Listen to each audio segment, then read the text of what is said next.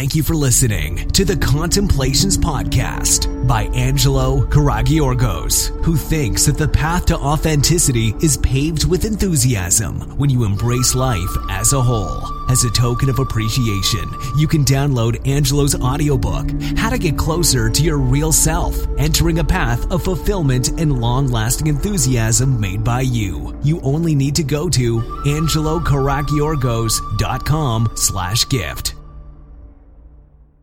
So, as we are reaching the end of the 8th day now, I can say things are going pretty well and generally better than expected, for sure better than the previous year that I had done the same thing, 10 days water fast at the same period.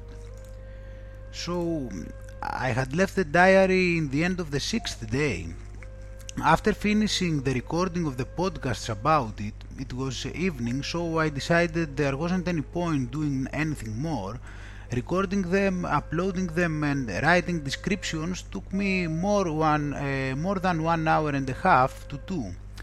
So I went and did this thing that I have enjoyed so much these days that I actually wasn't used to it anyway.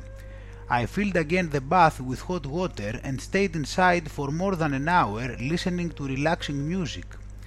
For the rest of the day till sleep I just chilled on the laptop watching series and so on. The most important thing for me these days is not to have annoyances.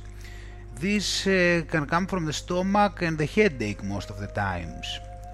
As long as these don't disturb me, a potential lack of energy is no problem since I can just rest. However, I was pretty much okay that day, not at my best, neither at my worst.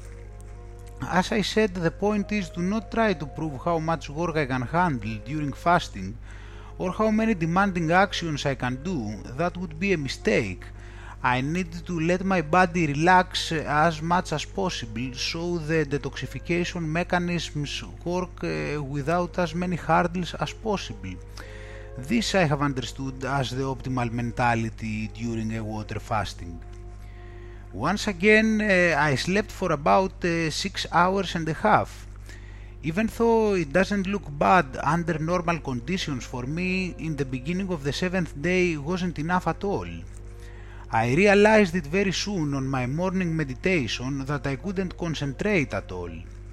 After finishing it and looking at some things at my laptop, about an hour later I went to bed and fortunately had a nap while listening to a book of my beloved Jiddu Krishnamurti.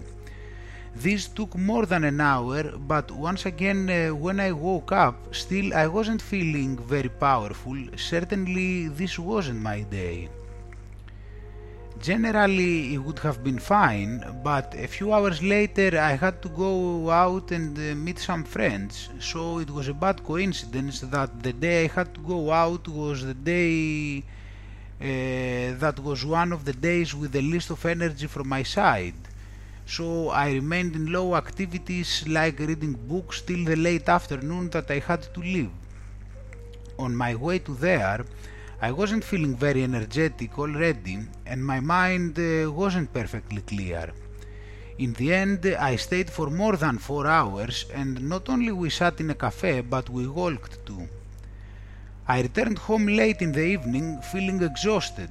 Definitely the 7th day wasn't my day, but I can't complain. It was the only day together with the 2nd that I wasn't feeling very low, while I managed to go somewhere, meet people and keep discussing for 4 hours unstoppably. As I had planned, I filled my bath again with hot water and threw half a kilo of coerced sea salt inside. I was so tired and definitely this came the appropriate moment. I got out no earlier than 1 hour and a half an hour later. I even forgot myself inside and while feeling very relaxed but still tired, I passed the rest of the evening and night watching series. I didn't have the power for anything more than that anyway. I woke up on the 8th day once again after less than 4 hours, I mean today. Since the 4th day I keep sleeping way less than my normal hours for the last months. that is around 9, and in a sense this looks strange to me, as I was definitely expecting to be sleeping more than that. I would really like it too, in order to let the body to rest more. The good thing is that I was feeling more energetic. The previous day seemed to indeed have been just an exception, and now I was back to my standards.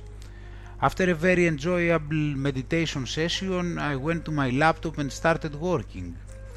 And even though what I did was a bit demanding, I stayed for about 3 hours. Not bad at all, considering my previous day's condition.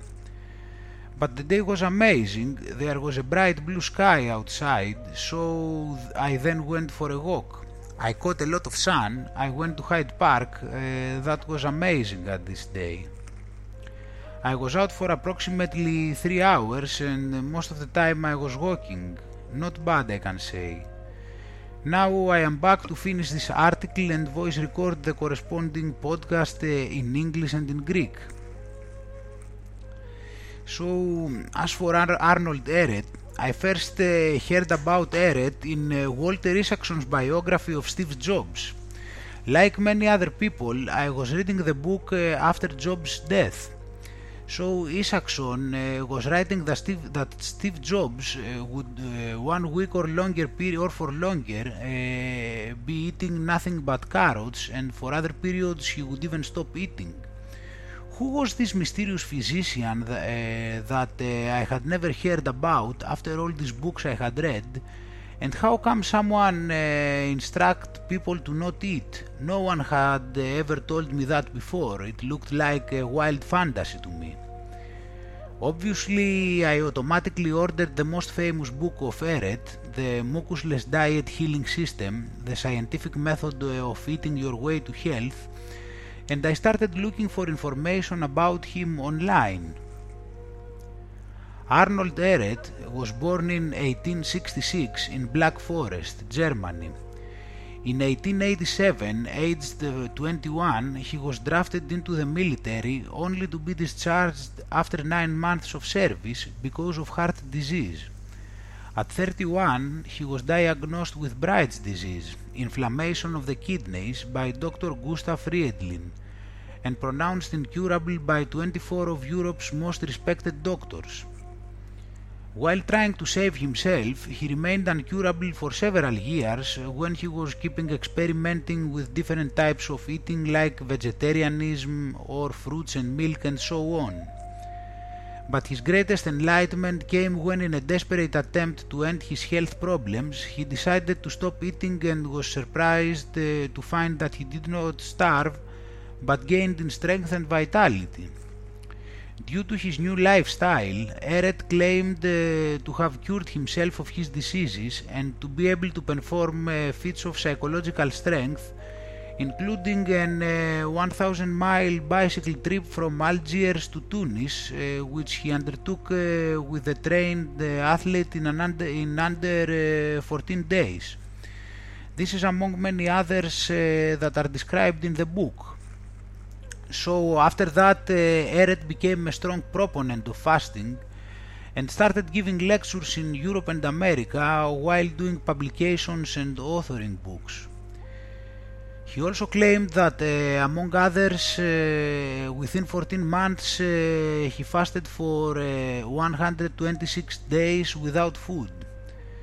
He had completed a fast of 21 days, one of 24 days, one of 32 days and one of 49 days, which he commenced on 26th of June 1909. In his book Rational Fasting, Arnold Ehret goes deep to the societal culture we have been brought up and finds the influence of it to the medical science. Same as in religions where there is this idea of evil spirits possessing a human, in medical science the nature of many diseases is expected to come from an external invader, such as a bacillus. However, the German physician had noticed that in all diseases without exception there exists a tendency of the organism to secrete mucus, and in a case of a more advanced stage, pus, decomposed blood. Mucus is derived from undigested, uneliminated and unnatural food substances accumulated since childhood on. So he defined that all disease is finally nothing else but a clogging up of the smallest blood vessels, the capillaries, by mucus. When we are sick of something means that we have too much mucus stirred up. The body gets in a shock and naturally tries to heal itself by secreting it together with its toxemias and waste. Not the disease, but the body is to be healed. This mucus has been feathered since childhood by eating the wrong food, has been gathered since childhood by eating the wrong foods over and over again, and using several other chemical substances that fill toxins our bodies. So even if the body automatically tries to clean itself, it can never be enough if we give it much more. As he writes, nobody will want to clean the water conduit of a city, a pipe system which is fed with soiled water by a pump, the filters of which are clogged up, without having the water supply shut off during the cleaning process. If the conduit supplies the entire city or a portion of it with unclean water, or if even the smallest branch pipes are clogged up, there is no man in the world who would repair or improve that respective spot. Everybody thinks at once of the central, of the tank and the filters, and these together with the pumping machine can be cleaned only as long as the water supply is shut off. This is then how we end up to why fasting is essential, because it boosts the process which science in later years called autophagy, which is the natural recycling system of the body, and I also mentioned in the articles about day 4 and day 6. And that's why the pain in the first days of fasting is expected. Our organisms start the process of radically cleaning themselves as they are undisturbed at that time. The more mucus and thus its toxemias we have, the more pain we are expected to experience, and the more mucus we will notice in our tongues or bad smell in our breath. In rational fasting, again Ehret writes, the animal, and especially the human organism, is from a mechanical standpoint an elastic, complicated tube system of blood vessels with air gas impetus by means of the lungs, in which the blood fluid is constantly kept moving and regulated by the heart as a valve. The decomposition of the air gas is accomplished by each breath in the lungs, separating of the air into oxygen and nitrogen. Thus the blood is constantly kept moving, and the human body does its service incredibly long without fatigue. Fatigue is in the first place a reducing of strength by too much digestion work, secondly a clogging up of the heated and consequently narrowed down blood vessels, and thirdly and self and repoisoning through the exertion of mucus during the motion.